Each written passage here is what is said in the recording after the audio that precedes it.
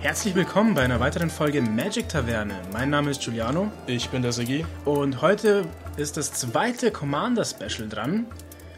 Diese Woche mit den vierfarbigen Commandern, die eben ausschlaggebend sind für die 5 Decks, die released werden in einer Woche, etwas über einer Woche, am 11. November genau. Jo.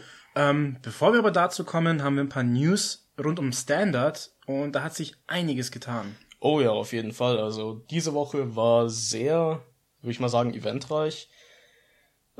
Die erste Neuigkeit, die es gibt, ist, dass es ein neues wöchentliches Standard-Event für die meisten Stores geben wird, nämlich den sogenannten Standard Showdown. Der findet immer samstags statt, ist verfügbar für Stores, die mindestens Core-Level sind, was eigentlich die meisten, sage ich mal, Magic-Stores sind. In anderen Worten, die Friday Night Magic hosten können. Und ja, wie der Name es schon impliziert, es wird Standard gespielt im Swiss-Format. Man braucht dazu mindestens 3 Runden, mindestens 8 Teilnehmer. Und das Wichtige dabei, was die meisten Leute interessieren wird, denke ich mal, sind die Rewards. Genau, es gibt nämlich spezielle Standard Showdown Booster, die man bekommen kann, plus die Holiday Buyer Box Color Dash. Meine ich, müssen sie auch noch mit, also ich meine, das im Artikel so gelesen zu haben, die müssen das auch noch mit anbieten. Ja, bei klar. den Sachen, also bei diesem Samstag Showdown. Das Dingens. geht sozusagen Hand in Hand, denn die Buyer Box Rewards sind jetzt hier genau das gleiche wie eben diese Standard Showdown Booster. Und was genau sind die denn? Standard Showdown Booster. Ist das bei Inhalt? Ja. Bin ein bisschen unvorbereitet. Haben 3 Karten, also so ein Standard Showdown Booster enthält 3 Karten, 2 Mythic Rares plus eine Foil oder Invention Masterpiece. Eine Chance von 1 zu 33 Boostern. Ja. Klingt jetzt nach, oh mein Gott, dann werden ja die Inventions nichts mehr wert sein. Ihr müsst die Dinger erstmal gewinnen. Genau. Und so viele von denen gibt's auch nicht, denn an jedem Store werden nur ungefähr 40 davon verteilt. Das Ganze findet nur im Zeitraum von Mitte November so ungefähr bis Mitte Dezember statt. Also würde ich mal sagen, lasst euch die Chance nicht entgehen. Wenn ihr aktiv am Standard spielen seid, dann fragt bei eurem Store nach, ob sie das anbieten. Und wenn sie das anbieten, dann macht auf jeden Fall am Samstag mit. Es ist eigentlich ein cooler Reward, denn ein paar Rares ist nie verkehrt und die Chance auf eben eine Color Dash Invention, ein Masterpiece oder sogar eine Zendika Expedition, die können auch drin sein, will sich, denke ich mal, keiner entgehen lassen. Ja, vor allem soll das einfach dazu dienen, das hat Wizard einfach selber auch gemerkt, die Standard-Community ist in manchen Teilen einfach nicht mehr vorhanden. Ja. Das bekomme ich selber auch mit, wenn ich in Stores frage, hey, wie schaut's aus mit Standard? Sagen die, alle weg. Alle sind jetzt zu Modern, Pauper oder sonst was gewechselt oder wollen einfach kein Standard mehr spielen. Da will Wizard halt ein bisschen unter die Arme greifen und sagen, hey Jungs, ihr könnt noch Standard spielen, es gibt auf jeden Fall noch coole Sachen zu gewinnen. Nicht nur eben die paar Booster, die man da immer bekommt bei einem Game Day oder eben die Matte, die wahrscheinlich wenige interessiert, sage ich mal. Ja. Das ist halt wirklich was. Eben 2 Mythic Rares. Ja, plus möglicherweise Mythic. Möglicherweise Rares oder Mythic Rares. Okay, plus eine Foil oder Invention oder Masterpiece oder Expedition. Ja, das dürfte auf jeden Fall wesentlich mehr anmachen. Denke ich auch. Vor allem eben im Zusammenhang mit der Änderung von der Standard-Rotation, die sie jetzt wieder verlängert haben, weil das auch ein anderer Grund war, warum die Spieler von Standard geflohen sind. Yep. Genau. Und zu dem Holiday Buy a Box Event, wenn man eine Boosterbox kauft in diesem Zeitraum, wo auch der Standard Showdown stattfindet, dann kriegt man pro gekaufte Boosterbox 2 von diesen Standard Showdown / Holiday Buy a Box Boostern. Genau. Das heißt, ich werde wahrscheinlich zugreifen. Warum nicht? Muss sein. Also ich will mindestens einmal so einen Booster einfach in der Hand gehabt haben, weil ich sag mal, ich kann mir vorstellen, also in unserer Meta kann ich mir vorstellen, dass das in München angeboten wird. 100 Pro. Gut möglich, ja. Die Münchner Meta aber einfach viel zu stark ist. Also da sind Leute dabei, die sind richtig gut. Durchaus, ja. Augsburger Meta ist strange und wahrscheinlich auch nicht so stark vertreten, würde ich jetzt mal behaupten. Vielleicht ein bisschen stärker jetzt, da eben diese Aktion stattfindet. Wird sich zeigen. Wird sich zeigen. Und Das können wir vielleicht noch erwähnen, ich denke mal, wir sind dann damit auch fertig mit dem Thema. Ja, klar. Genau, das können wir noch erwähnen, wenn wir schon bei Standard sind. Oder allgemein bei Magic-Läden. Ich war ja Freitag im Campen. Ah ja, wie war's da? Richtig cool. Also das sind richtig coole Leute. Kann ich weiterempfehlen, falls irgendjemand aus Campen zuhört. Cooler Laden, coole Leute. Draften hat richtig Spaß gemacht. Es wird zwar auch wieder mit Rare Pick gespielt, wo ich immer noch kein großer Fan von bin, aber gut. Jeder wie er es mag und mir ging es da echt nur ums Draften und auch meine Begleiter, also ein paar Kumpels von mir, hatten richtig Spaß. Und haben auch gemeint, die hatten noch nie so viel Spaß mit dem Draft wie dort. Oh, das klingt cool. Ja, ich konnte leider nicht mitkommen, ich war krank, aber wenn du das nächste Mal hinfährst, dann komme ich natürlich sehr gerne mit. Und das ist ein Nerd-Himmel. Der Store ist voll mit Merchandise. Oh, und nice. wenn wir nicht sofort rüber in den zweiten, also die haben 2 Räume, im Grunde genommen einmal den Store und einmal den Playroom praktisch, der ein bisschen größer ist. Wenn wir nicht sofort rübergegangen wären, wäre ich wahrscheinlich einfach bankrott gewesen an der Tag. Ich habe mir erstmal einen From the Vault Lore mitgenommen, einfach weil ich es gesehen habe und wollte. Schon nice. Ja, schöner Laden. Coole Sache. Ja, ich habe auch gehört, die Legacy-Szene soll in Campen ganz gut sein. Ja, genau, die Legacy-Szene ist ziemlich krass und vor allem Pauper. Die machen jetzt Pauper-Turniere tatsächlich. Oh, nice. Sollte ich mir vielleicht doch endlich mal eins von meinen Pauper-Decks auch in Paper holen. Ja, bin ich eigentlich auch gerade dabei so ein bisschen. Was für eine Banliste benutzen die dann? Einfach die normale Online-Banlist? Die benutzen die Online-Banlist für Paper, bannen aber nach Belieben bestimmte Karten, wenn sie merken, das wird zu krass. Die wird zu krass genutzt oder zu krass abused. Die sind auch gerade dabei zu überlegen, ob sie den Affinity Ad-Hoc Throw, also diesen Ad-Hoc, der frisst und dann geschmissen wird, ob sie das bannen sollen. Interessant.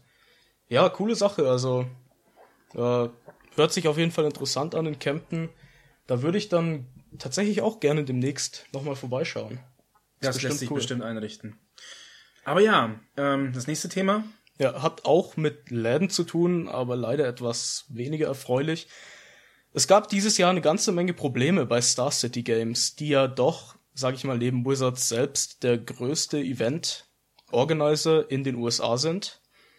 Und das ging so weit, dass man stellenweise gehört hat, dass es ohne diese Änderungen, die sie jetzt gemacht haben fürs kommende Jahr, es keine SCG Opens und so weiter mehr gegeben hätte. Und zwar, diese Änderungen sind folgende. Zuallererst, es gibt voraussichtlich keine Players Championship mehr. Also das war sozusagen das, sag ich mal, krönende Abschlussevent einer Season, wo sich die ganzen besten Spieler getroffen haben. Und das wurde vermutlich leider gestrichen. Echt schade, meiner Meinung nach. Es gibt keine Legacy Classics mehr. Das war ihr Legacy Side Event, das sie meistens eben bei den SCG Opens hatten. Außer wenn das Open-Format Legacy ist. Und das ist es sehr selten. Ab nächstem Jahr noch seltener als davor. Denn statt 3 Legacy Opens gibt es ab jetzt nur noch 2 Legacy Opens jährlich. Ja, und wenn man sich vorstellt, wie groß die Magic-Community in den USA ist, vor allem wie groß die Legacy-Community tatsächlich ist. Ich habe mir einen Beitrag angeschaut, den müsste ich dir auch mal schicken, über eben Standard und Legacy und vor allem Vintage in den USA. Okay. Die Szene ist riesig, vor allem in Vintage. Das hätte ich niemals erwartet bei so einem teuren Format. Und das muss den Leuten richtig wehtun eigentlich. Ja.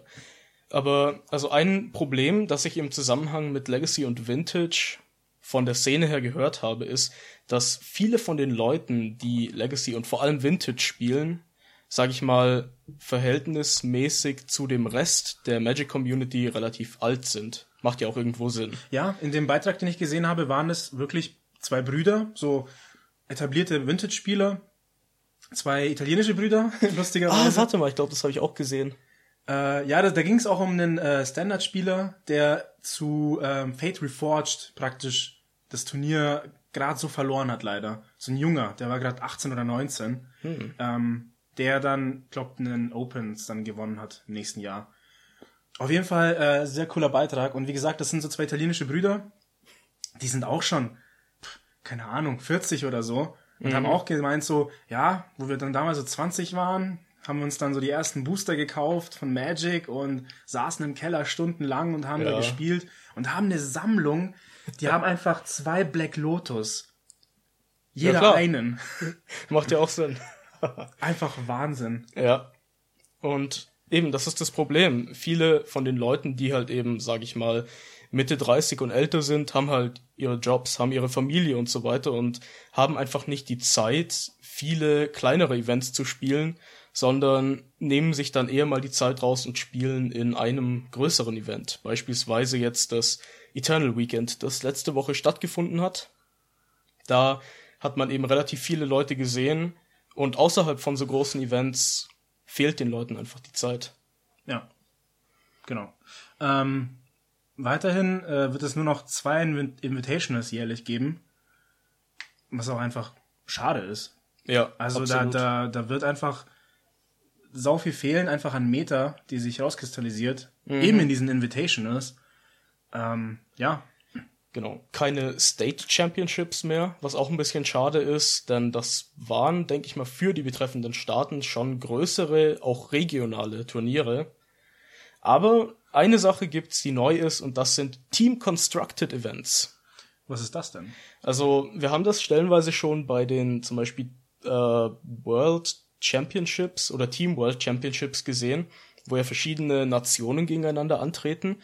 Und Team Constructed bedeutet im Endeffekt, dass du ein Constructed-Format spielst, üblicherweise Standard oder Modern, in Teams von 3 bis 4 Spielern. Und auf dein ganzes Team aufgeteilt, darfst du von jeder Karte nur ein Playset verwenden.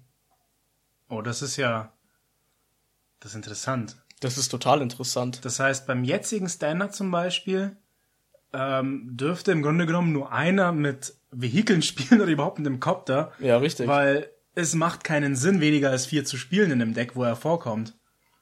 Mal so als Beispiel. Oder nur insgesamt 4-mal Harnessed Lightning. Oh, das dürfte so ziemlich viele Decks einfach zerstören. Nur 4-mal Ether Hub. Oh, das ist... Oh mein Gott. Ja. Da wird vieles einfach nicht funktionieren, beziehungsweise da muss viel umgedacht werden. Genau. Aber ich mag sowas. Also das finde ich tatsächlich sehr cool, dass sie das machen. Und das ist meiner Meinung nach wahrscheinlich auch eine sehr smarte Lösung, die sie sich da ausgedacht haben, weil es eben einerseits Geld spart und andererseits was Cooles Neues ist. Ja, da bin ich echt gespannt, was dabei rauskommt. Genau. Einen letzten Punkt gibt's aber noch. Es gibt keine Invitational Qualifier mehr, sondern nur noch das, was früher die sogenannten Super Invitational Qualifiers waren. Und die Downside bei der ganzen Sache oder das Schlechte daran ist, dass diese Super Invitational Qualifier für die meisten Stores einfach zu teuer sind zum Organisieren. Das heißt, wenn ja, ich sag mal, so ein Laden wie in Augsburg oder Kempten wird das wahrscheinlich überhaupt nicht anbieten. Ich kann mir vorstellen, in München macht es nur das Funtainment. Ich glaube, außerhalb von den USA gibt's die sowieso nicht. Ach, gibt's die gar nicht hier? Nee. Ich dachte, es gibt ja Qualifier. Für SCG? Also ich weiß, dass es GP Trials und Preliminary Pro Tour Qualifiers, PPTQs gibt. Ach, die sind für die Pro Tours? Ja. Ah, okay. Wieder was gelernt. Immer gern. Aber genau, das war's im Endeffekt zu den ganzen SCG-Sachen.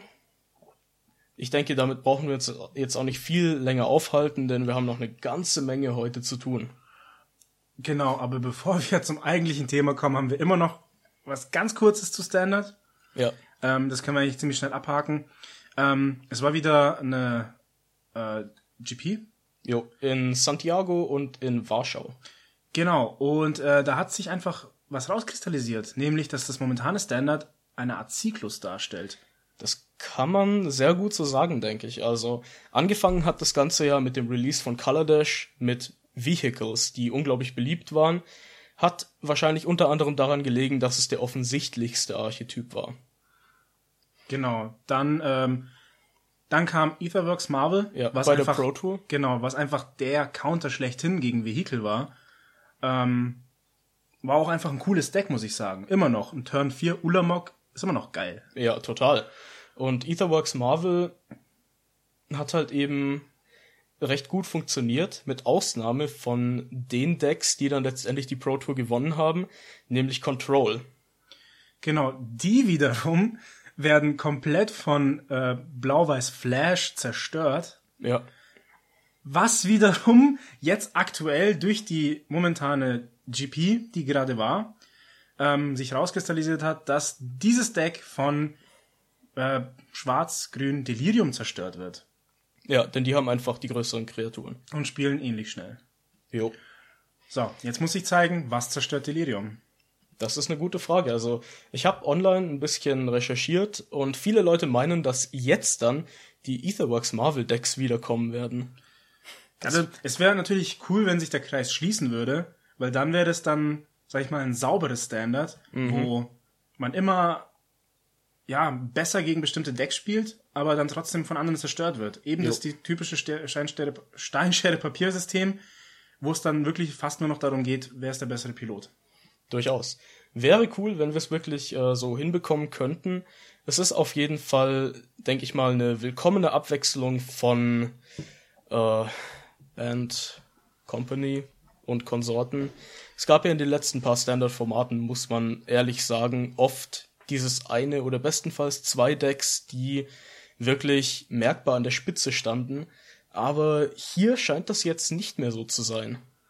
Ja, also wenn euch in eurer Meta Vehicles auf den Sack gehen, spielt Aetherworks Marvel.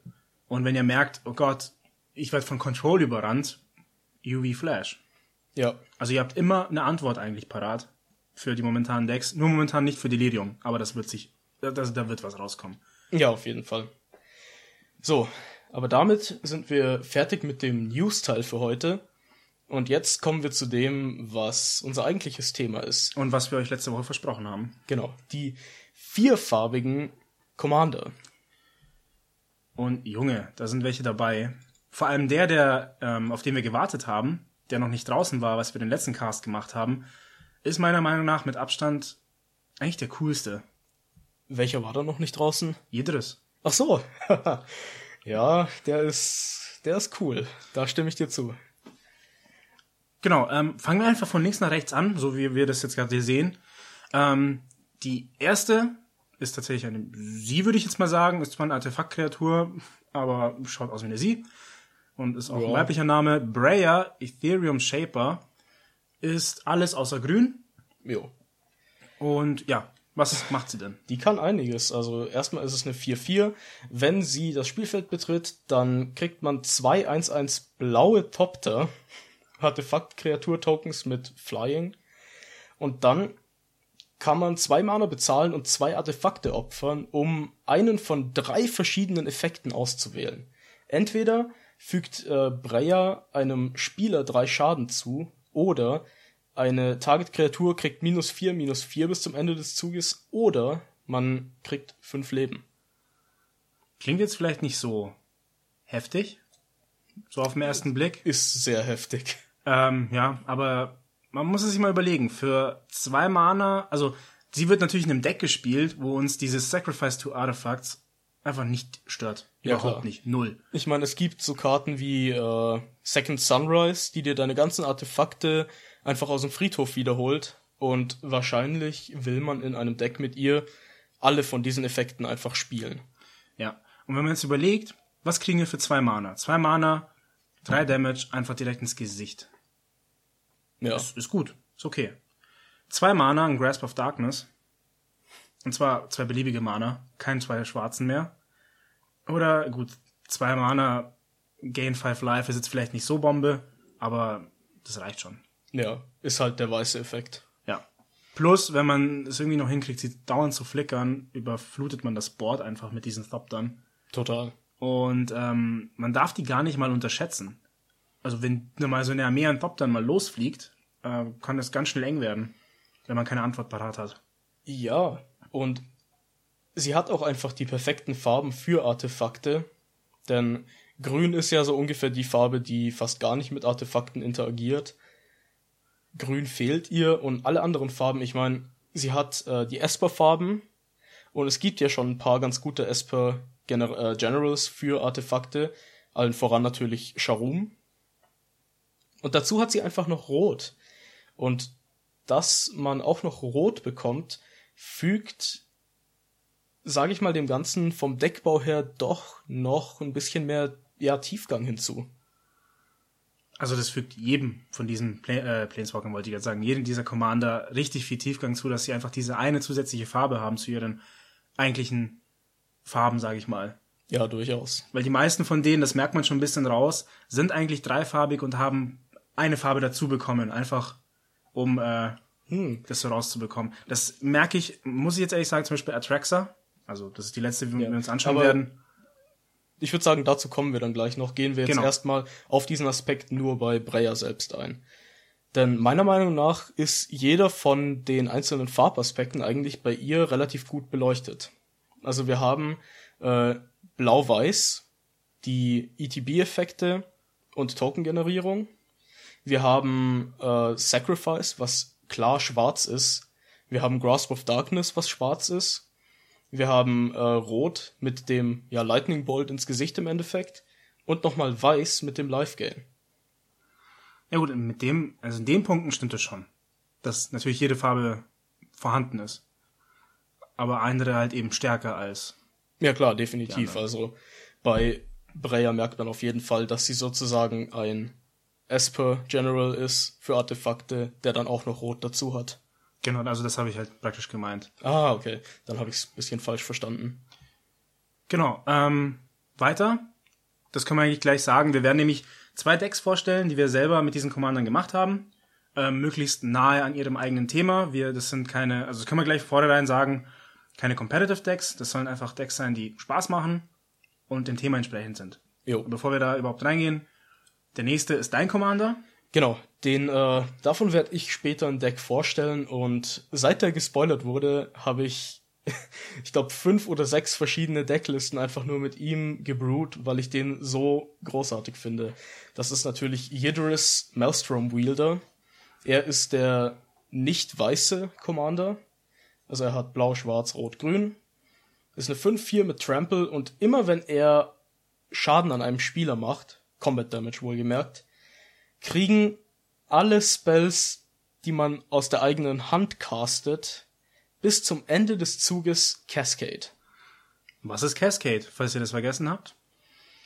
Wenn man einen Spell castet, exilt man Karten von oben von der Bibliothek, bis man eine Karte exilt, die kein Land ist und weniger Mana kostet. Die Karte darf man dann casten, ohne ihre Mana-Kosten zu zahlen. Wohlgemerkt casten. Und den Rest packt man unter die Bibliothek in einer zufälligen Reihenfolge. Das ist einfach wahnsinnig. Also Cascade ist einer der Effekte.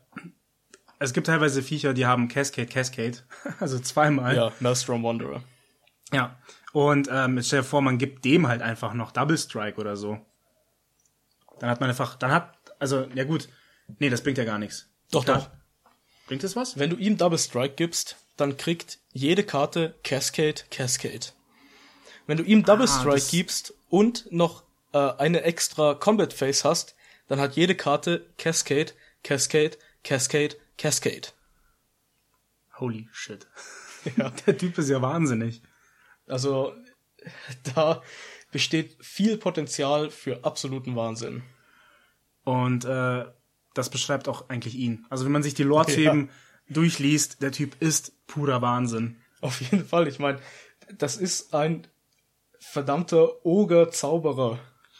Ja, und die Lore ist praktisch, ich weiß gar nicht, wie es genau war, aber ich glaube, er konnte irgendwie die Macht nicht halten oder nicht zügeln. Okay. Und wurde dann irgendwo reingeschmissen von irgendwelchen Leuten. Und dann hat er es auf einmal geschafft, seine Macht zu zügeln. Ja, stimmt. Er ist ja der auf Alara ist. Und da wurde er in den Maelstrom geworfen. Deswegen wahrscheinlich auch Maelstrom Wielder und der ganze Cascade-Blödsinn. Und ja, wie du es gesagt hast. Seitdem schafft er es eben, seine Macht zu zügeln. Und zwar ziemlich gut. Der erinnert mich so ein bisschen an eine Mischung aus, wie hieß er, Cho'Gall aus WoW und Ogre Magi aus Dota. Ja, mit Cho'Gall kann ich so, wenn er noch Selbstgespräche führt, dann ist er wirklich ein Cho'Gall. Ja. Ja, also richtig cooler Kerl meiner Meinung nach. Und eben dieser kleine Zusatz, Trample, dass er immer durchkommt. Das ist so, dass die Kirsche auf dem schon großartigen Kuchen. Ja. Mehr gibt's zu dem erstmal nicht zu sagen. Wir werden ja ein Deck mit ihm vorstellen. Kommen wir einfach zum nächsten Commander. Jo. Saskia, der Unyielding. Jo. Ja. Das ist die ohne Blau. Ganz normaler Human Soldier, 3-4, Vigilance Haste. Wenn sie das Spielfeld betritt, wählt man einen Spieler aus und immer wenn eine Kreatur, die man kontrolliert, diesem Spieler Combat Damage zufügt, immer wenn eine Kreatur einem Spieler Combat Damage zufügt, fügt sie noch zusätzlich diesem ausgewählten Spieler Combat Damage zu. Richtig. Im Grunde genommen kann man einfach sagen, okay, wer ist hier passiv am Tisch? Du. So, jetzt ignoriere ich dich und greife einfach die anderen an und du kriegst den Schaden auch schon irgendwie ab. Ja. Oder man greift einen an und wählt ihn auch nochmal aus, um ihn effektiv von vornherein auf 20 live zu setzen. Oder so. Weil, warum nicht? Also ich kann mir vorstellen, dass das in Dual Commander ganz interessant ist, wo ja jetzt die Live-Totals auf 20 runtergesetzt wurden. Wenn man dann mit ihr spielt, dann ist es halt effektiv von 20 auf 10 runter. Und 10 Combat Damage in einem 1v1-Format ist nicht so schwer. Yep. Aber zu ihr gibt's an sich nicht mehr viel zu sagen. Erstmal nicht, nee. Alles, was sie macht. Klar, Synergien sind auf jeden Fall zuhauf vorhanden. Definitiv. Aber passt ja auch in die Farben rein. Ja. Also, dass eben Combat wichtig ist. Ist Blau eben nicht. Also Blau ist Combat überhaupt nicht wichtig zum Teil. Eigentlich fast nie. Richtig. Deswegen ganz gut gewählt. Genau. Machen wir mal weiter mit dem nächsten. Und Pärchen. Pärchen in der Tat. Kynaios und Tiro von Meletis. Das sind die ohne Schwarz. Eine 2/8. Und am Ende des eigenen Endsteps zieht man eine Karte. Dann darf jeder Spieler ein Land aus seiner Hand aufs Spielfeld tun und dann darf jeder Gegner, der das nicht gemacht hat, eine Karte ziehen. Also das Thema von diesem nicht schwarzen Deck ist Group Hug, nämlich dass man sozusagen mit dem eigenen Deck die anderen Decks am Tisch alle besser machen will. Und klar, die beiden Jungs sehen da sehr gut geeignet dafür aus. Die sind nämlich, also nicht abwertend gesagt, aber loremäßig sind die schwul. Ja, auf jeden Fall. Und das ist, denke ich, eigentlich auch eine Sache, die Wizards im Allgemeinen relativ gut macht, dass sie auch Charaktere, sag ich mal, auf eine natürliche Art und Weise in ihre Welten und Lores einbinden, die jetzt so von der, sei es sexuellen Orientierung her oder von ihrem Geschlecht her nicht ganz normal sind. Oder, ja gut, was heißt normal? Das ist ein schwerer Ausdruck in der Hinsicht. Nee, aber ich weiß, was du meinst, weil vor allem, wenn man uns das mal anschaut, wenn man sich das Artwork von denen anschaut, die sollen ganz klar irgendwo so Richtung Griechenland, so in Zeiten der Römer spielen, sage ich mal, so eben so 300 nach Christus oder so 500 vor Christus, so die Zeit rum. Und zu der Zeit war das absolut normal, dass man, wenn man Lust auf Männer hatte als Mann, dass man das einfach gemacht hat. Da wurde man nicht dafür belangt. Richtig. Das ist eigentlich eine echt merkwürdige Entwicklung, so jetzt historisch gesehen, dass es vor etwas über 2000 Jahren total normal war und dann ab, sage ich mal, 500 nach Christus ungefähr, hat sich das dann etwas radikal geändert. Aber jetzt momentan ist es ja wieder seit, sage ich mal, 15, 20 Jahren bestenfalls so, dass diese Sachen mehr und mehr akzeptiert werden. Und Wizards tut da auch, sage ich mal, ihr eigenes dazu. Und jeder, der hier jetzt behauptet, wir sind Social Justice Warriors, und jeder, der behauptet, Wizard ist jetzt einfach ein Social Justice Warrior, was weiß ich was, sollte sich schämen. Ja. Abgrundtief. Weil das hat einfach gar nichts damit zu tun. Wenn Wizard meint, sie haben Lust, sowas zu printen und sowas loremäßig reinzubringen, dann ist das ihr gutes Recht. Punkt. Genau. Und dazu sei ja auch gesagt, sie haben es ja jetzt nicht so total, sag ich mal, in your face oder so gemacht, sondern auch in ihrer Lore ist das nur irgendwo beiläufig in einem Nebensatz erwähnt. Ja, also wenn man sich die Karte so anschaut, dann könnte man denken, okay, das sind 2 Kumpels oder 2 Kriegsherren oder keine Ahnung, 2 Leute, die einfach zusammen herrschen, was weiß ich. Genau. Und das ist meiner Meinung nach auch der richtigere Weg, das zu machen. Ich meine, oft wird das in den Medien ziemlich falsch dargestellt mit halt Leuten, die offensichtlich schwul oder transgendered und so weiter sind, während es eigentlich, sage ich mal, besser wäre für diese Communities, wenn die Leute als eben ganz normal dargestellt würden, so wie die beiden hier. Ja. Aber ich würde mal sagen, genug dazu. Ja, kommen wir noch zu dem letzten, nämlich deinem Commander. Oh ja, wo ich die gesehen habe, habe ich mir gedacht, geil. Also ihr Effekt ist einfach Wahnsinn und ich hatte sofort eine Idee, was ich mit der machen soll. Atraxa, Praetor's Voice. So, jetzt erstmal dazu, sie ist ein Angel Horror. Und das ist schon mal das Geile dran. Und sie ist einfach Praetor's Voice. Und ein Praetor ist einfach ein richtig übler Phyrexianer. Ja, also der üble Phyrexianer. Ja, und sie ist einfach die Stimme von ihm. Wie Genau. krass ist das denn? Beziehungsweise nicht nur von einem, sondern von allen zusammen. Ja, also es sind ja mehrere, aber das sind einfach so diese richtig krassen Phyrexianer. Ja, das waren sozusagen die Herrscher in Phyrexia. Ja, kann man so sagen. Ja, und sie ist eben die Stimme von denen. Und ich finde einfach von der Textgewalt her, erstmal allein von der Textgewalt, gar nicht mal von dem Effekt, ist sie so die eine, die so richtig sagt so, was willst du tun? Sie hat 4 Schlüsselwörter, Flying, Vigilance, Death Touch, Lifelink. Mit der willst du dich einfach nicht anlegen. Ja. Und der Zusatzeffekt, at the beginning of your end step, proliferate. Proliferate ist ein altes Schlüsselwort, was einfach nur sagt, wähle eine beliebige Anzahl an Permanents, egal welche. Oder Spielern. Oder Spieler. Oder Spielern. And or players with Oh mein Gott. Infect. Ja, richtig. Oh mein Gott. Das habe ich ja komplett übersehen. Okay, mein Deck ist gerade wesentlich besser geworden. Ja, wähle eine beliebige Anzahl an Permanents oder Spielern mit Countern auf ihnen. Egal welche Counter. Können Experience-Counter sein, können Infect-Counter sein. Es könnten Ice-Counter, Loyalty-Counters, Fading-Counters. was gibt's Alles noch für mögliche, Counter? alles was Counter ist. Energy-Counter. Ja. Wähle einfach aus, also beliebige Anzahl an Permanents oder Spielern mit Countern drauf und erhöhe sie ihre Counteranzahl um 1. Genau.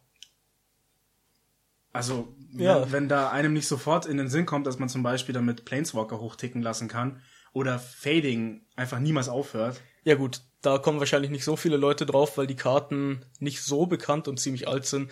Aber Planeswalker ist auf jeden Fall die offensichtliche Synergie. Ja, und ich finde, sie hat auch genau die richtigen Farben dafür. Klar, Rot fehlt bei ihr. Es gibt einige rote Planeswalker, das habe ich in meiner Liste ja gesehen, wie viel ich rausschmeißen musste, weil sie einfach nicht reinpassen. Aber diese roten Planeswalker passen auch gar nicht zu ihr. Ja. Also die haben keine Effekte, wo ich denke, dich hätte ich jetzt ja eigentlich gerne reingepackt, aber du passt leider nicht in das Commander-Farbschema. Jo. Also Nicol Bolas wäre vielleicht cool gewesen, einfach weil es fucking Nicol Bolas ist und weil er halt schon stark ist. Und keine Ahnung, vielleicht Daretti oder so wäre noch ganz nett gewesen, aber wirklich viele rote Planeswalker gibt's nicht, die ich in dem Deck hätte spielen wollen. Ja, deswegen ist sie, finde ich, gut designt. Total. Und ja, wenn man sich die Preise anschaut, ist das Atraxa-Deck mit Abstand das teuerste. Leider. Genau das habe ich mir ausgesucht. Die anderen liegen irgendwo bei zwischen 17 und 23 Euro. Sie ist bei 32. Einfach ein Zehner drüber. Das haben wir aber gesehen, du hast es mir geschickt. Das liegt gar nicht an ihr, sondern einfach an den Karten, die in ihrem Deck drin sind. Ja, da sind schon einige gute mit dabei. Auf jeden Fall. Yep. Genau. Das sind die 5 Commander. Bevor wir weiter um den heißen Brei rumreden, kurz unsere Regeln, die wir uns selber gesetzt haben beim Deckbau. Ja.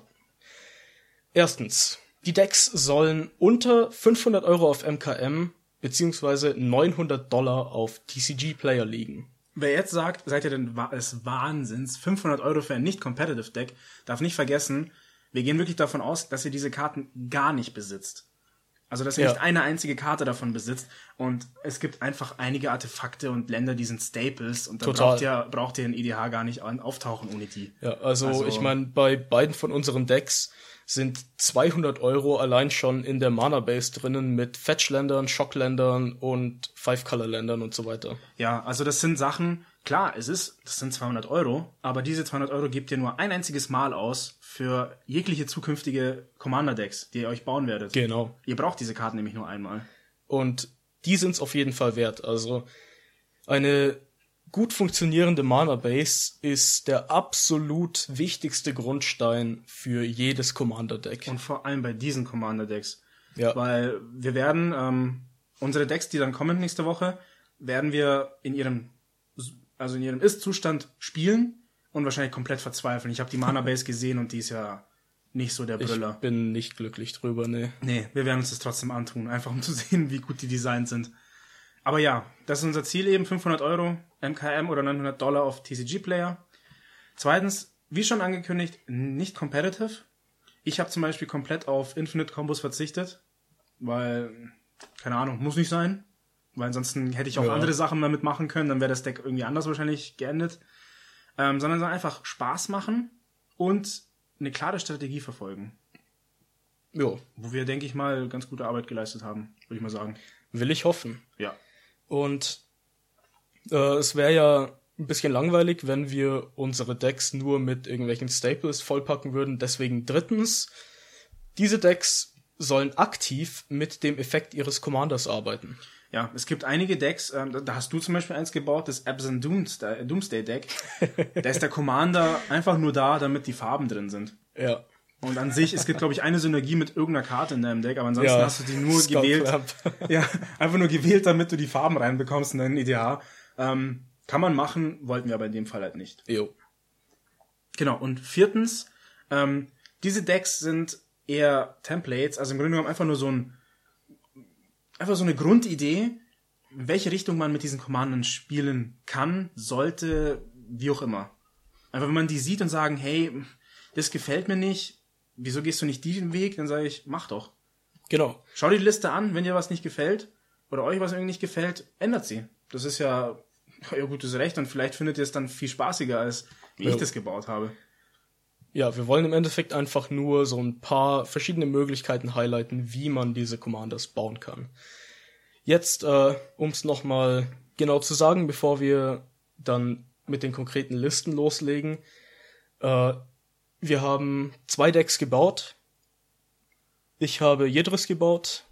Du hast Atraxa gebaut. Genau. Die sind auch beide sehr verschieden voneinander. Und ich würde sagen, lassen wir uns zu diesem Zeitpunkt nicht länger aufhalten.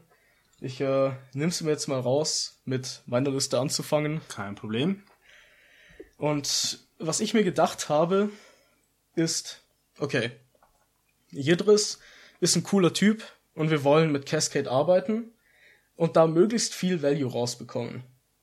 Außerdem wollen wir ja schon eine ordentliche Menge an Ramp und Mana-Fixing, damit wir unseren Commander schnell und zuverlässig spielen können. Denn wie gesagt, wir wollen ja mit dem arbeiten. Die einzigen 0-Mana-Spells, die jetzt konkret in dieser Liste drinnen sind bei mir die folgenden 3. Ancestral Vision, Wheel of Fate und Living End. Und das Ganze hat einen sehr bestimmten Grund.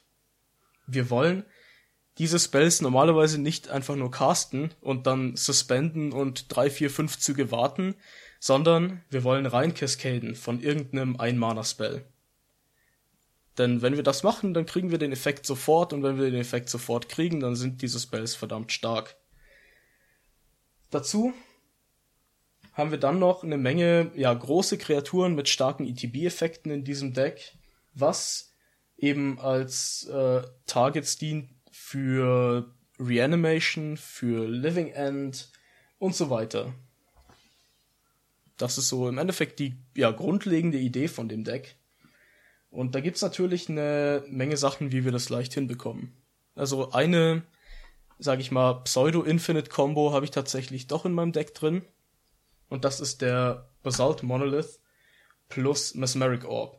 Denn Basalt Monolith kostet ja 3 Mana und man kann ihn für 3 Mana wieder enttappen. Das heißt, theoretisch kannst du den die ganze Zeit tappen und enttappen, wie du Bock hast. Und Mesmeric Orb sagt, immer wenn ein Permanent enttappt wird, dann legt der Besitzer dieses Permanents die oberste Karte von seiner Bibliothek in den Friedhof. Also im Grunde genommen kannst du deine ganze Library in den Friedhof packen. Richtig. Wie geht's weiter? Wie geht's weiter? Das ist eine gute Frage. Also erstmal zu dem hier. Es gibt hier auch, sag ich mal, wenn das euer persönliches Interesse ist, einige Ausbaumöglichkeiten. Denn wenn man die ganze Bibliothek im Friedhof hat, dann gibt's durchaus diverse Wege, wie man gewinnen kann. Beispielsweise über Past in Flames und dann irgendwas casten oder über ein Flashback von Dread Return auf einen Laboratory Maniac und dann einen Drawspell casten und so weiter und so fort. Da gibt's echt viel, was man machen kann. Eine andere Möglichkeit, wie wir unseren Friedhof füllen können, ist Hermit Druid. Und dieses Deck spielt aber, sage ich mal, einen fairen Hermit Druid. Klingt jetzt ein bisschen verrückt, aber gibt's. Denn wir haben schon eine gewisse Menge an Basics. Ich würde sagen 9 jetzt so aus dem Kopf. Das heißt, wir kriegen ziemlich sicher nicht das meiste unserer Bibliothek auf eine Activation in den Friedhof. Aber schon so ein bisschen was. Weiterhin spielen wir natürlich Deadeye Navigator und eben eine ganze Menge ETB-Effekte. Und dazu auch noch eine neue Karte aus Color Dash. Wenig überraschend. Oder vielleicht schon. Panharmonicon. Oh ja, diese Karte ist momentan sehr beliebt bei EDH-Spielern. Ja. Ich habe in jedem Store mindestens 2, 3 Leute gehabt, die danach gesucht haben, weil sie es in ihrem EDH ausprobieren wollen. Und die Karte ist einfach cool. Total. Also, was macht nochmal Panharmonicon? Wenn eine Kreatur oder ein Artefakt, das Spielfeld betritt, eine Triggered Ability auslösen würde, dann wird diese Ability verdoppelt. Eben der eigene ETB ist ja ein Triggered Ability oder von anderen Sachen, die sagen, wenn irgendwas aufs Spielfeld kommt, dann mache ich das hier. Dann machst du es eben zweimal. Genau. Ja. Also ein Beispiel, das vielleicht da ganz lustig ist, wir spielen auch mit Altar of the Brood. Das ist eine Karte, ein Mana-Artefakt, das besagt, immer wenn ein anderes Permanent unter meiner Kontrolle ins Spiel kommt, dann legt jeder Gegner die oberste Karte aus seiner Bibliothek in den Friedhof.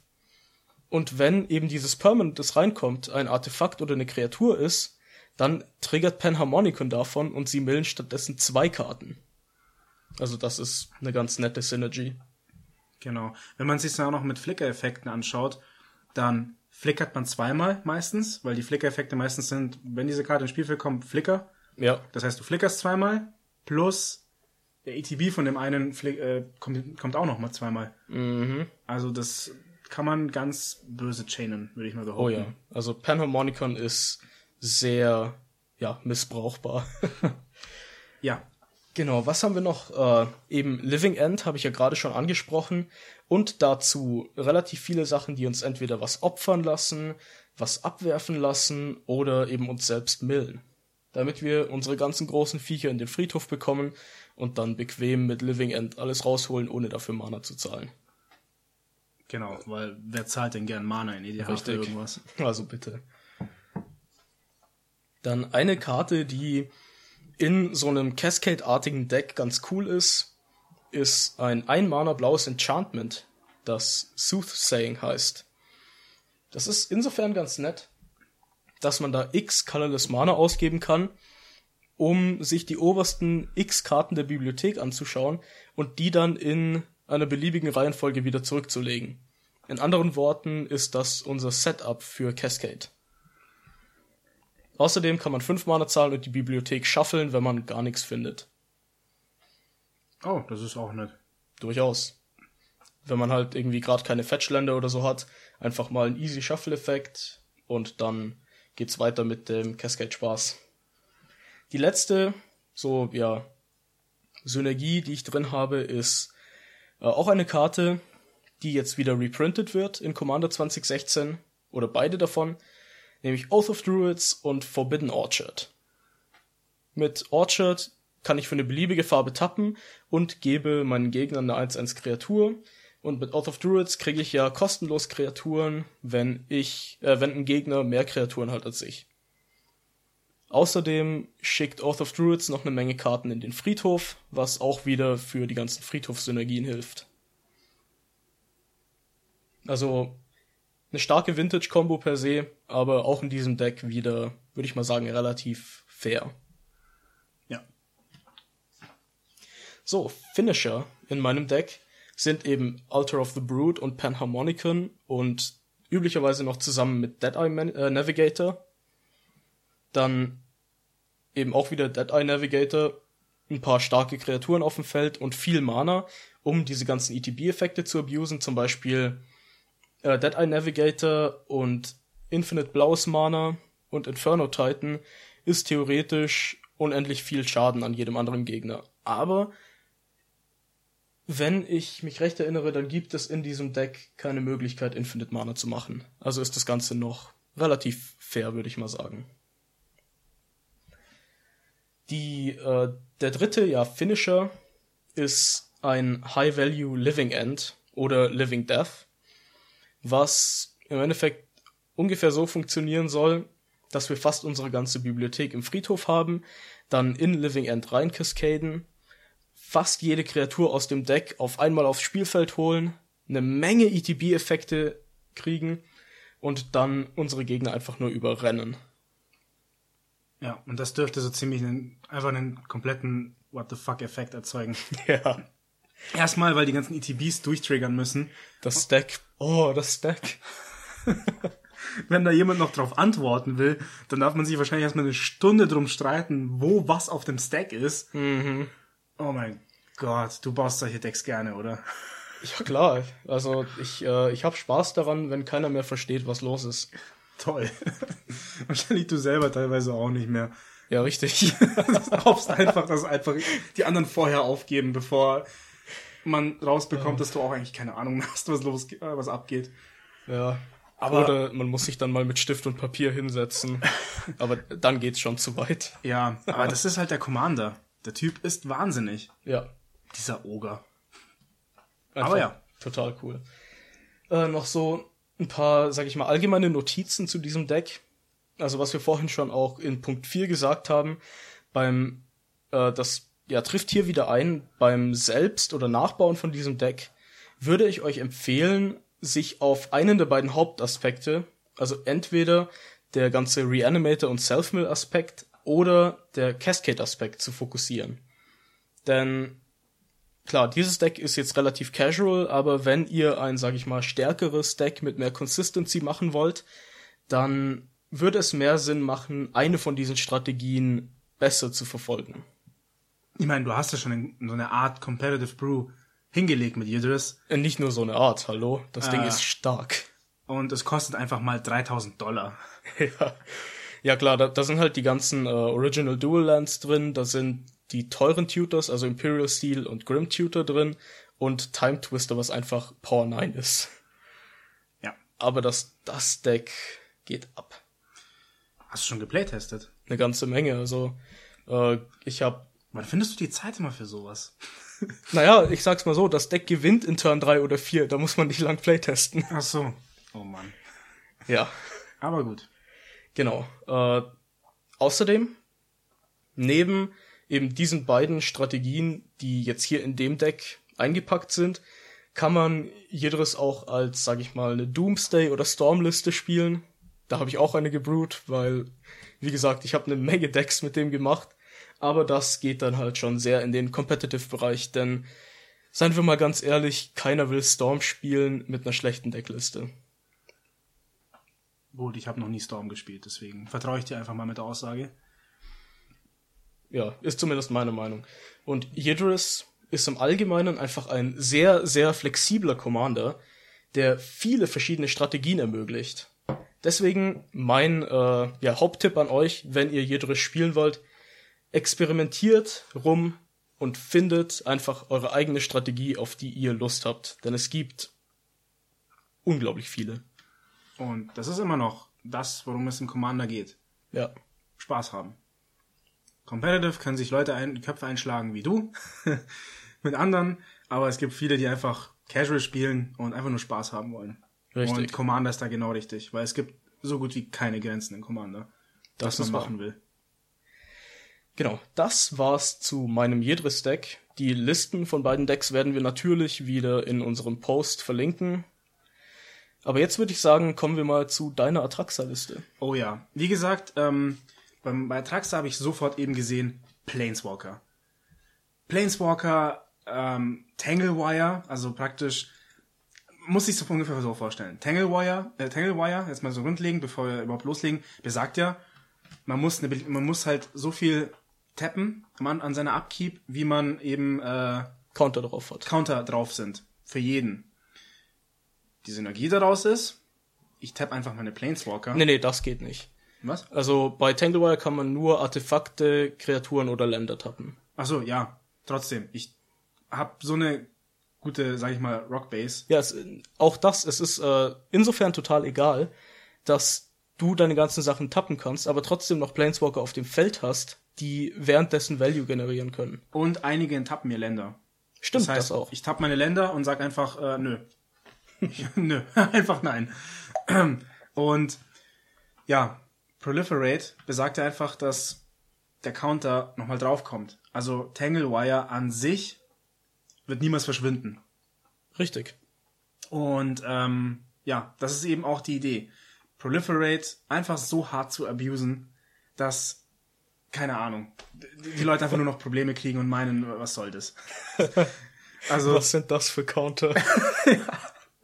vor allem, oder sagen wir, bleiben wir erstmal bei der generellen Idee, bevor ich mich zu sehr verwickle. Viel Ramp und Mana-Fixing ist einfach enorm wichtig bei 4farbigen Commandern. Ja. Ich muss den schnell draußen haben. Jo, also auch eine generelle Sache, die ich euch empfehlen würde für diese 4farbigen Commander, packt noch ein paar Pieces mehr rein, als ihr üblicherweise würdet. Also so 2 bis 3 mehr Sachen, um einfach schneller und besser an Mana zu kommen, sind's wert, meiner Meinung nach. Ja, genau. Und das ist eher so eine Art Control-Deck, das versucht das Spiel zu verlangsamen. Ja. Für die anderen. Ja, klar. Natürlich nur für die anderen. Ja, und da können wir uns einfach direkt mal eigentlich die Synergien anschauen. Macht Sinn. Weil da gibt's eine Menge zu erzählen dazu. Wie gesagt, grundsätzlich viel Planeswalker. Eben dadurch, dass die Planeswalker in jedem Zug hochticken, also in jedem meiner Züge mindestens um einen hochticken. Ich kann sie eben dann zum Beispiel mit so Sachen wie The Chain Whale noch schlimmer abusen einfach. Ihr müsst euch einfach vorstellen, wie schnell es möglich ist, diese Planeswalker zu ulten, wenn sie durch die Chain Whale schon 2-mal hochticken können, durch ihren eigenen Effekt, plus am Ende des Zuges dann noch einen Counter bekommen. Die meisten Planeswalker ulten dann einfach schon im nächsten Zug. Und weißt du, wenn es richtig verrückt wird? Wenn Doubling Season draußen ist? Nee, nicht nur das. Also jetzt nur mit Chainveil. Ja. Wenn du Teferi draußen hast und dann mit seiner -1 nochmal dein Chainveil enttappst. Das ist einfach nur komplett gestört. Teferi ist so ein schlimmer Planeswalker und so ein schlimmer Commander. Er ist einfach der Beste. Ja, auf jeden Fall, eine weitere Synergie ist einfach Doubling Season. Es ist eine ziemlich teure Karte, aber die musste einfach rein. Ja. Doubling Season besagt einfach 2 Effekte grundlegend. Wenn eine Anzahl an Tokens das Spielfeld betreten würde, unter meiner Kontrolle natürlich, würde stattdessen die doppelte Anzahl das Spielfeld betreten. Sagen wir mal, irgendwas generiert 2 Tokens, 2 1/1 Viecher, dann kommen 4 davon aufs Spielfeld. Jo. Wenn etwas das Spielfeld betritt, mit einer beliebigen Anzahl an Countern, dazu zählen auch Loyalty-Counter, kommen sie stattdessen mit doppelt so viel Countern ins Spiel. Oder die Counter werden einfach verdoppelt rein theoretisch. Ja. Heißt, viele Planeswalker, die nach Doubling Season aufs Spielfeld kommen, sind eigentlich ult-ready. Und ich meine fast jede. Und das ist einfach genau das, worauf viele dann einfach angespielt haben. Doubling Season plus Tamio. Ja, Instant klar. Ult mit zieh 3 Karten und du zahlst nie mehr Mana für dein Zeug. Ja, einfach Omniscience. Einfach nur brutal. Und wenn wir uns noch weitere schauen wir uns einfach mal die Planeswalker an, die ich drin habe. Einfach einfach mal zu zeigen. Die erste ist, holen wir die Liste noch weiter näher? Ich kann es leider nicht so genau lesen. Freyleys Llanowar, keine Ahnung. Llanowar Fury ist grün, ist aus einem Commander-Set, also das ist eigentlich ein Commander. 5 Mana, 2 davon grün, 3 Loyalty-Counter, plus 2, füge put a 1/1 Green Elf Druid Creature Token onto the battlefield with tap at green mana to your mana pool. Heißt, ich kriege mit Doubling Season 2 davon. Ja, und 4 Counter? Ja. Kein Problem. -2 Destroy Target Artifact or Enchantment. Immer gut in Auf EDH. jeden Fall. Extrem gut. Und von vielen Leuten meiner Meinung nach unterbewertet. Ja. Und -6, draw a card for each green creature you control. Kann man machen, wenn ich dann die ganzen Elfen draußen habe und meine, okay, ich brauche jetzt irgendwie Card Draw, wo kann ich das generieren? Ach ja, ult ich sie mal. Ja. Ich habe sowieso genug Counter auf der.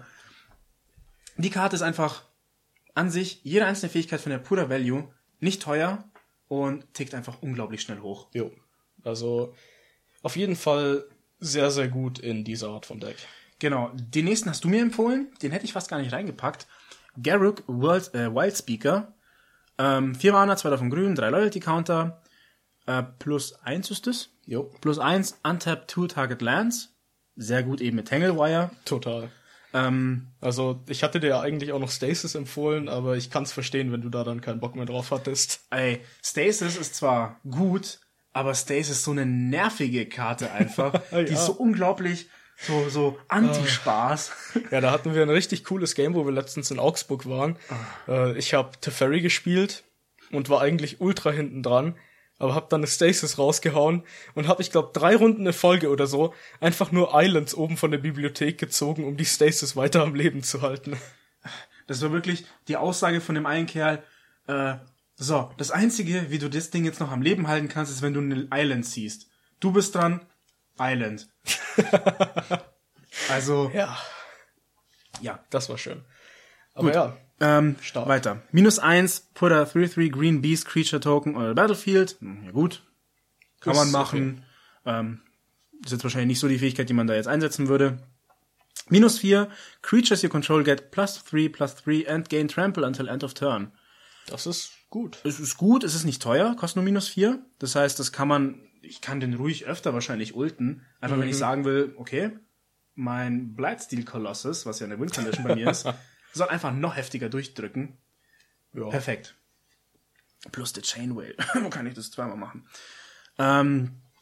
Ja, Jace. Wer mag Jace denn nicht? Ich zum Beispiel. Aber er muss leider rein. Jace, Memory Adept. 5 Mana, 2 davon blau. Ich glaube, die Loyalty-Counter auf dem sind sowas, also wirklich die Loyalty-Counter auf meinen Planeswalkern sind egal. Die kommen, schon ein bisschen, ja. Die kriegen eh so viel.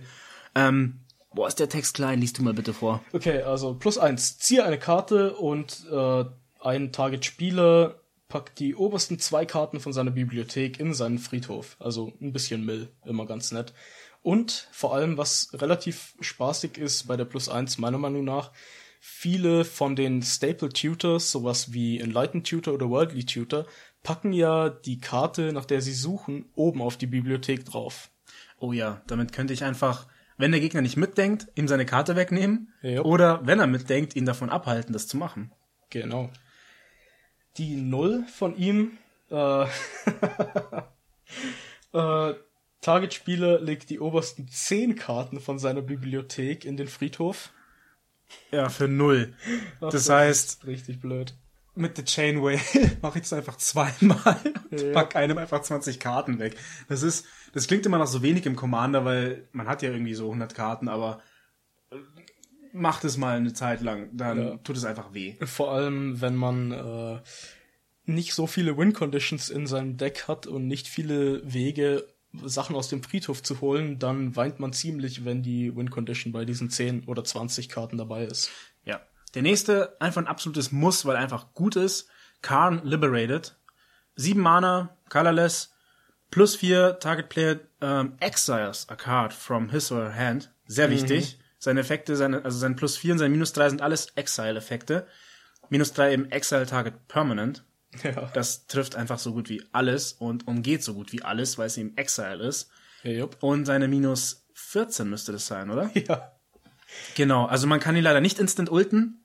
Was heißt leider? Wahrscheinlich zum Glück, aber für mich leider. Wobei, man will ihn ja nicht sofort ulten. Man will ein bisschen warten. Theoretisch Seine schon. -14 besagt einfach nur Restart the game. Spiel wird nochmal von neu angefangen, außer, dass alle Karten, die mit ihm exiled wurden, bei mir am Anfang des Spieles aufs Spielfeld draufkommen. Genau. Und zwar, das Coole daran ist, dass das sowohl für die Exiled-Karten vom Minus-Effekt als auch die Exiled-Karten vom Plus-Effekt zählt. Genau. Also ich kann im Grunde genommen, keine Ahnung, ich kann ihn vorbereiten mit seinem Plus und seinem Minus, so hin und her ein bisschen. Und dann mit der Chain Whale, wenn ich genug Counter habe, einfach sagen, Exile Target Permanent, sowas von mir, was ich wichtig finde zum Beispiel, Doubling Season, Ja. Exilen, dann minus 14, Restart the Game, Doubling Season als ersten Trigger, das aufs Spielfeld kommt, und dann den ganzen Rest einfach draufchainen. Ja, was richtig cool sein könnte, du hast Khan am Start und Chainveil und Doubling Season draußen und du hast, sagen wir, auch Teferi, damit er Chainveil enttappen kann. Dann machst du es so, dass du sozusagen insgesamt 3 Planeswalker Activations in einem Turn hast mit Chainveil und du exilest Chainveil, du exilest Doubling Season und dann restartest du. Oh mein Gott. Ich glaube, dann ist einfach nur vorbei. Ja, dann conceded jeder, dann sagt er, ey, Kollege, wir gehen jetzt nach Hause. Ja. Aber coole Combo. Das würde ich mal sagen, der nächste Planeswalker ist ein absolutes Keypiece in meinem Deck, Total. weil sie richtig gut funktioniert. Liliana Vess. Einfach nur Liliana Vess. Nicht Liliana of the Whale oder sonst irgendwas. Liliana Vess aus M15 müsste das sein. Jo. Also M15. 5 Mana, 2 davon schwarz. +1, Target Player discards a card. Ganz nett. Ja. Aber nicht das, was ich eigentlich mit dir will, sondern der -2-Effekt. Oh mein Gott. Search your library for a card, then shuffle your library and put that card on top of it. Im Grunde genommen ein Vampiric Tutor? Ohne Life Loss? Ja, nee, genau. Vampiric Tutor tut es aufs Deck drauf? Ja. Genau, Vampiric Tutor ohne Life Loss Und Sorcery Speed. und Sorcery Speed, aber trotzdem ein Tutor. Und zwar mit meinen ganzen Loyalty-Countern, die ich die ganze Zeit drauf bekomme, ist sie eigentlich immer ein Tutor. Plus die ganzen anderen Effekte, die sagen Draw a Card, kann ich einfach ziehen, Chain Whale, nochmal tutern, nochmal ziehen. Ich kann einfach alles aus meinem Deck rausholen, was ich will. Mhm. Und da ist Liliana einfach richtig gut. Was Definitiv. macht eigentlich was macht ihre Ult eigentlich? Ist die wichtig? Ihre Ult ist nicht schlecht. Oh ja, das könnte dein Deck countern eigentlich. Wenn ich das mache, bevor du dein Living End rausbekommst. Das würde wehtun. Ja, put all creature cards from all graveyards on the battlefield under your control. Dann hole ich mir einfach alles von dir. Du bereitest einfach vor, Liliana Vess mit Doubling Season, -8 und Warte mal. tschüss. Das gibt mir eine Idee für eine Combo. Hau Wenn raus. man, also es ist eigentlich richtig blöd und ineffizient, aber wenn man es mit Altar of the Brood schafft, die Bibliotheken von allen Leuten genau runter auf, sage ich mal, eine Karte oder auch 0 zu millen, und dann haut man Liliana mit Doubling Season raus und ultet sie sofort, dann kriegt man alle Kreaturen aus allen Decks von allen Gegnern. Also im Grunde genommen, du hast gewonnen. Ja, Wer will das Auf- noch aufhalten? noch eine etwas dümmere Art und Weise. Aber wenn man das rausbekommt, ist das einfach nur dumm. Jo. Ja, der nächste Planeswalker, Nazet Transcendent, wo ich die gesehen habe, habe ich mir auch gedacht, richtig geil. Also Die ist cool, ja. vor allem ihre Ulti, kann ich sofort ulten, stirbt davon nicht unbedingt, also stirbt fast gar nicht davon. Gehen wir einfach direkt mal auf die Ult. Das ist eigentlich nämlich der Hauptpunkt bei ihr. Ja. Nazet Transcendent, 6 Loyalty Counter, -9. You get an emblem with your opponents can't cast non-creature spells. Das zerstört so ziemlich jedes Deck. Auf jeden Fall jedes Deck, das ich baue. Ja, deswegen wollte ich sie drin haben. Weil wenn ich die ulte, kannst du eigentlich gleich aufhören und sagen, okay, du hast gewonnen. Ja. Weil Embleme kann man nicht zerstören. Die bleiben. Ja, sind die anderen Effekte stark? Weiß ich gar nicht. Ich habe Ja, einfach auf jeden Ult, Fall. ich habe nur die Ult gesehen und mir gedacht, nice. Klar, also ich meine, die +1 ist echt gut, vor allem eben in einem Deck wie dem, das jetzt nicht so viele Kreaturen spielt. Man schaut sich die oberste Karte der Bibliothek an. Wenn es eine Non-Creature, Non-Land-Karte ist, dann darf man sie revealen und in seine Hand tun. Also in relativ vielen Situationen ein kostenloser Draw. Denn ich habe, wenn man es jetzt mal hochzählt, nur 10 Kreaturen, eigentlich nur 9 im Deck. Eine davon ist nämlich Atraxa selber. Ja. Es ist sehr wahrscheinlich, dass ich keine von diesen treffe damit. Genau. Und die -2 ist ganz cool, weil wenn du deinen nächsten Instant- oder Sorcery-Spell von deiner Hand castest, dann kriegt er Rebound.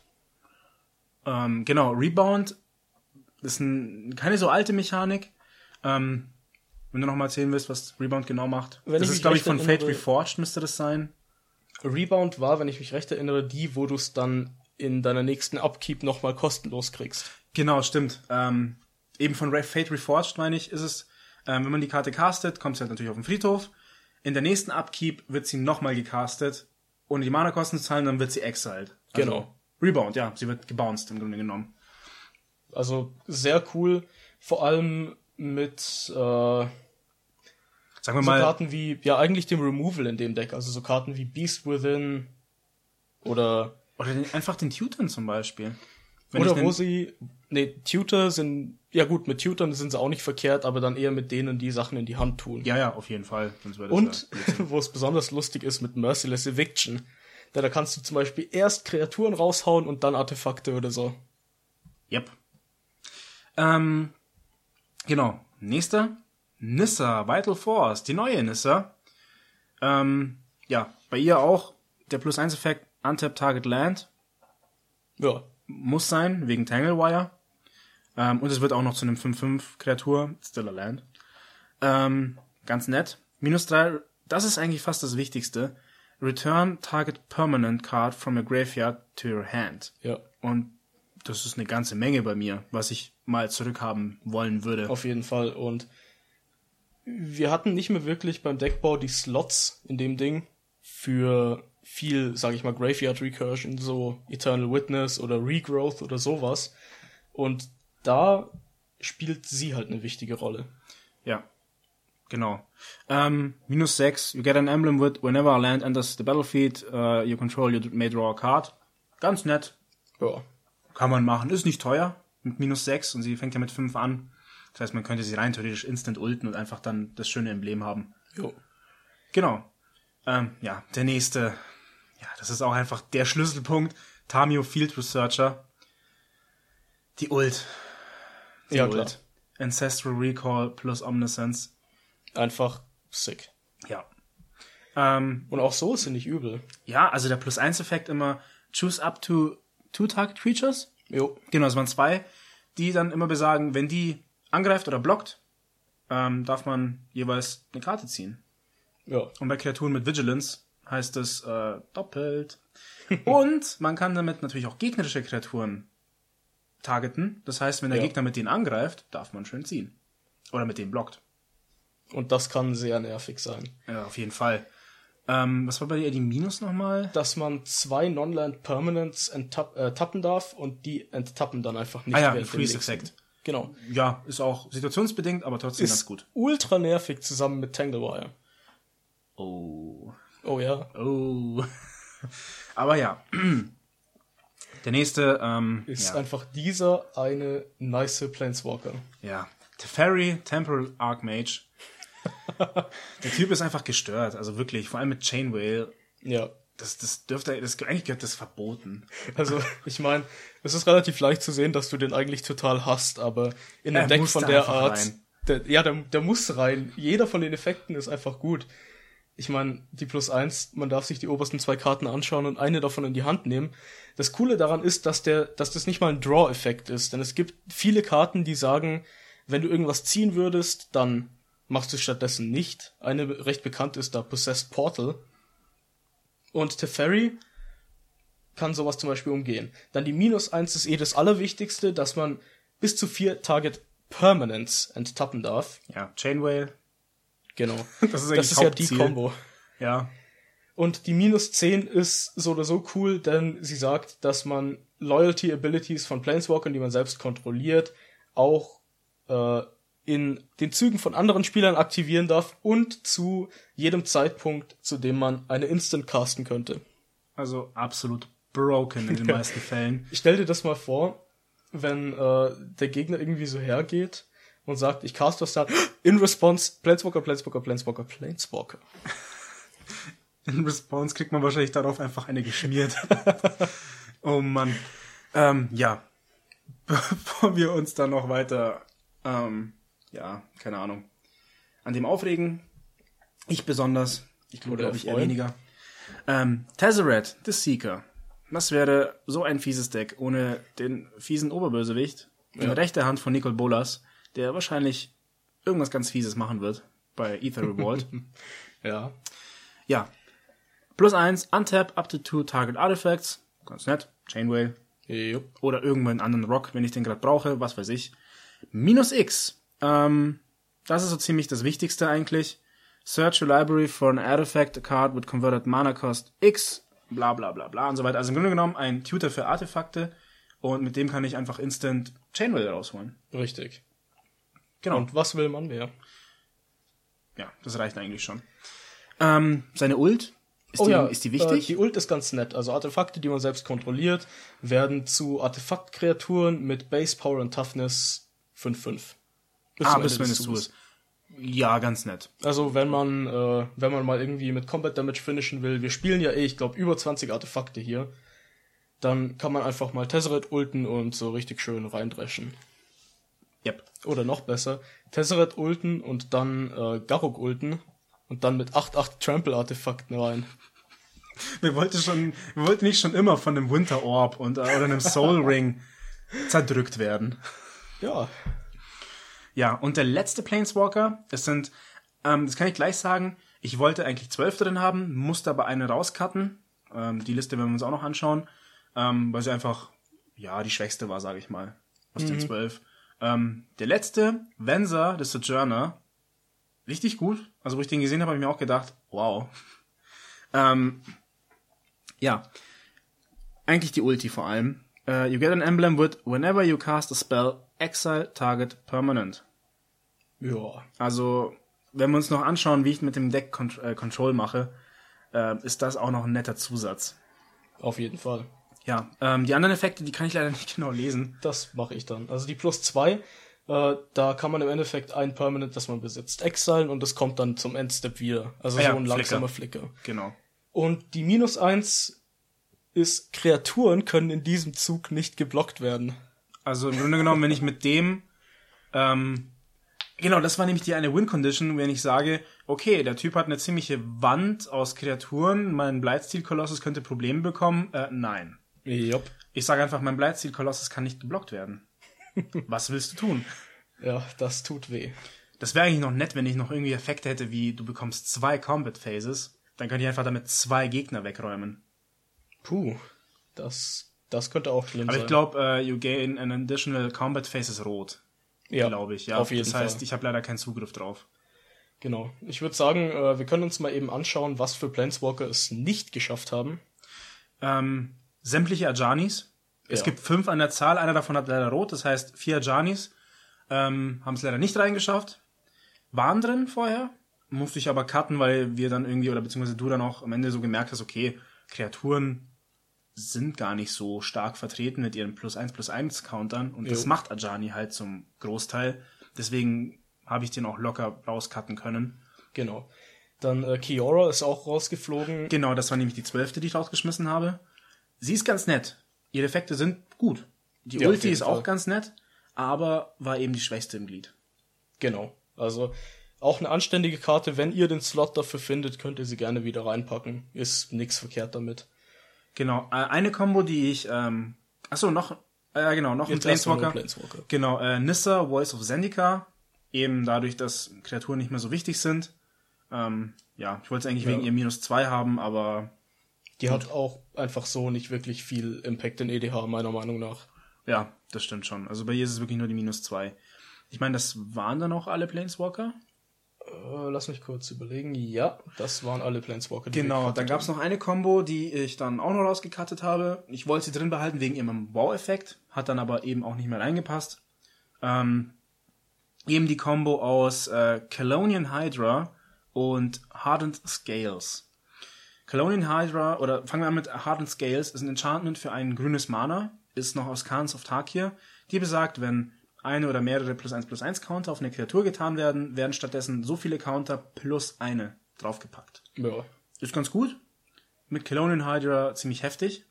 Ja, denn Kalonian Hydra besagt, kommt mit 4 +1/+1 Counter ins Spiel, mit Hardened Scales eben mit 5, hat Trample und immer wenn sie angreift, werden die Counter verdoppelt.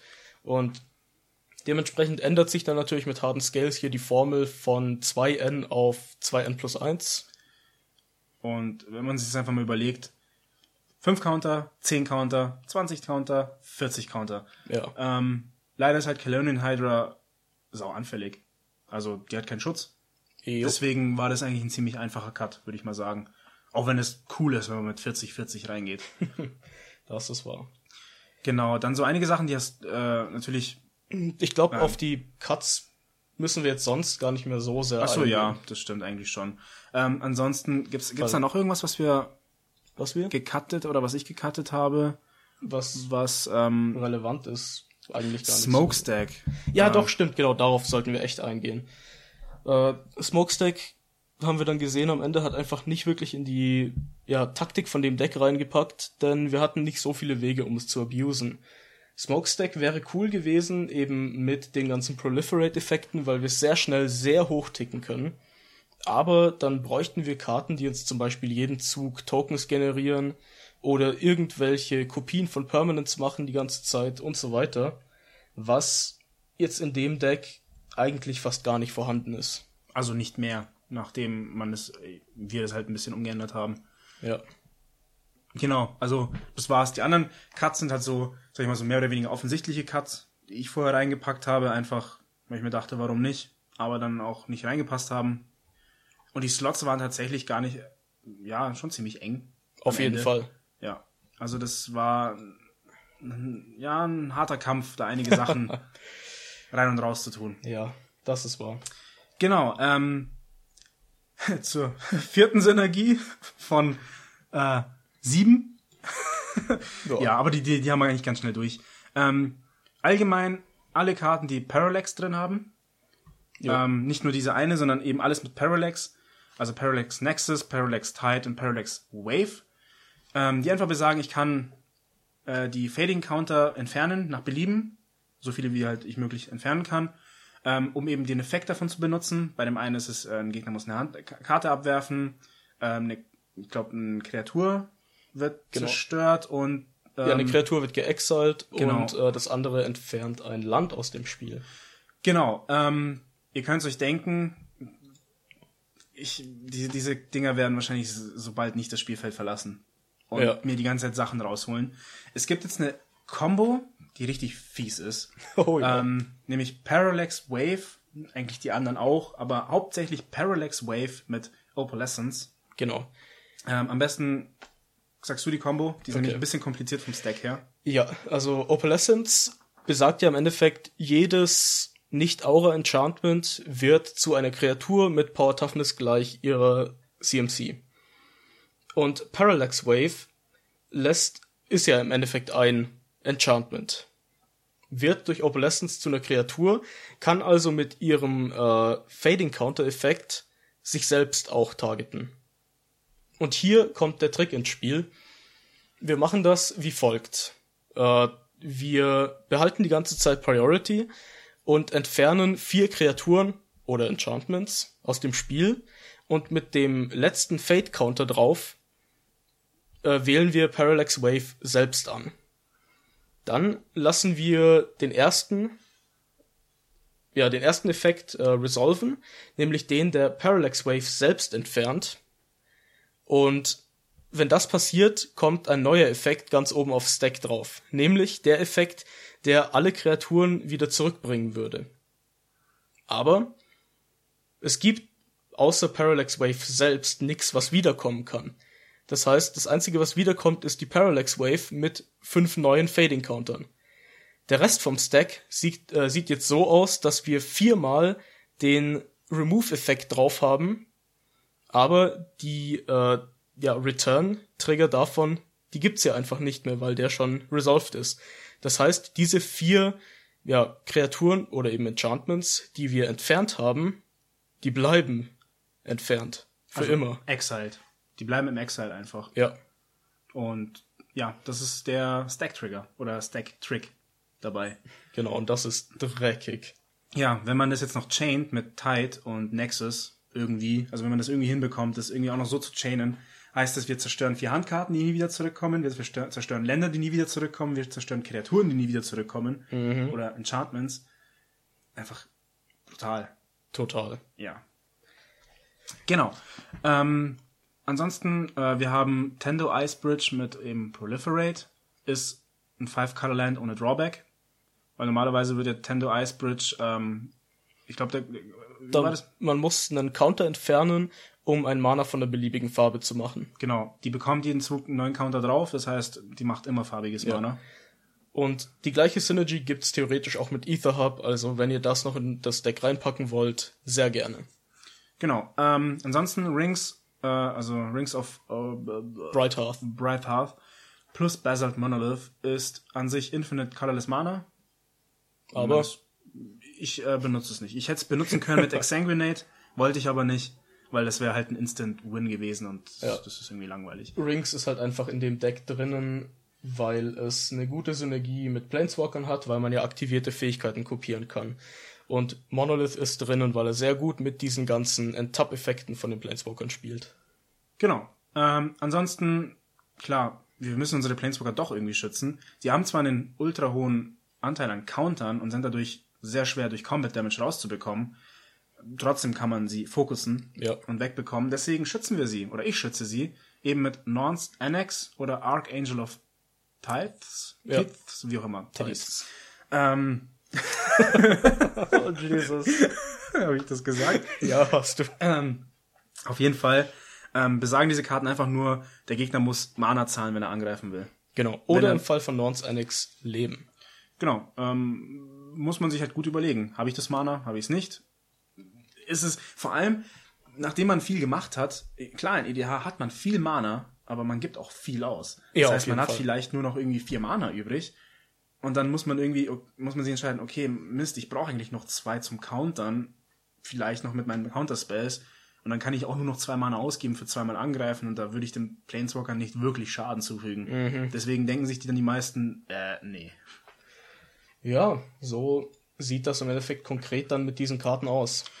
Finisher gibt's einfach nur 2. So, das Deck ist sau viel. Also wir haben jetzt sau viel über das Deck geredet, aber es gibt im Grunde genommen nur 2 Finisher. Eben mein Blightsteel Colossus, der mit seinen Infect-Countern tötet. Ja. Ja, weil bei 10 Infect stirbt man, also man hat verloren. Ja, auch in EDH. Auch in EDH. Und eben die Planeswalker Ults. Viele sagen halt einfach, du hast verloren. Punkt. Ja, das beschreibt es eigentlich ganz gut. Gibt's noch irgendwelche so, sage ich mal, außerhalb von dem Deckbuilding und so weiter, Sachen, die du zu deinem Deck sagen wollen würdest? Cooles Ding. Will ich spielen. Ich will es einfach probieren. Ich stehe auf Planeswalker. Da könnt ihr mich verfluchen, wenn ihr wollt, weil viele sagen, Planeswalker haben Magic zerstört. Nein. Einfach cool. Einfach nur richtig geil. Eine neue Ressource, die einfach saugefährlich ist und einfach Wind in ein Spiel bringt. Finde ich. Ich bin auch ein Freund von Planeswalker. Und wenn man sie in EDH so hart abusen kann, warum nicht? Das ist richtig. Ist ja alles noch regelkonform. Eine Karte, die ich drin behalten habe, die man locker cutten kann. Also, man kann die wirklich rausschmeißen für irgendwas Besseres. Ich will sie aber drin behalten. Cruel Entertainment. Ja, klar. Weil ich bin an sich, wenn ich dieses Deck spiele in einem Casual-Match, also in einem Competitive-Match, werde ich einfach zerstört und dann geht's weiter. So, man haut mich halt weg und dann denkt man sich, okay, jetzt erstmal zur richtigen Spiel. Aber in einem Casual-Runde kann ich mir gut vorstellen, dass ich mit sowas einfach Target Nummer 1 bin, weil die Leute denken, okay, nee, deine Planeswalker bleiben nicht so lange auf dem Feld. Mit Cruel Entertainment, sagen wir mal, ich krieg das sogar vielleicht noch mit Rebound hin. Das heißt, ich mache das 2-mal. Oh Gott, das vielleicht noch mit Nissa mache ich das einfach öfters, weil ich mir die Karte einfach nochmal hole. Ja. Sag ich ja, 2 Spieler übernehmen ihre jeweiligen Züge. So, und jetzt kommt wieder eben diese Diplomatie von EDH ins Spiel. Fucken die sich gegenseitig ab? Oder verbünden die sich und sagen, okay, pass mal auf, wir fucken uns jetzt nicht ab, sondern wir spielen einfach ganz normal, um den Typen irgendwie runterzukriegen. Vergessen aber einfach den Part, dass die sich immer noch gegen mich verbünden müssen. Plus, dass sie dann wissen, was sie gegenseitig auf den Händen haben. Also das ist immer noch so ein zweischneidiges Ding. Auf jeden Fall eine sehr spaßige Karte. Oh ja, und vor allem, wenn man sie so hart abusen kann. Jo. Bin ich sofort dabei.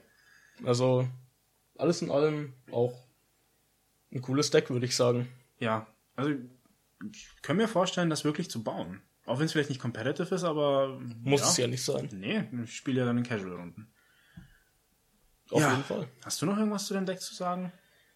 Eigentlich nicht. Ich denke, Im Lauf der Diskussion habe ich auch so ziemlich alles, was ich dazu sagen wollte, zu sagen bekommen.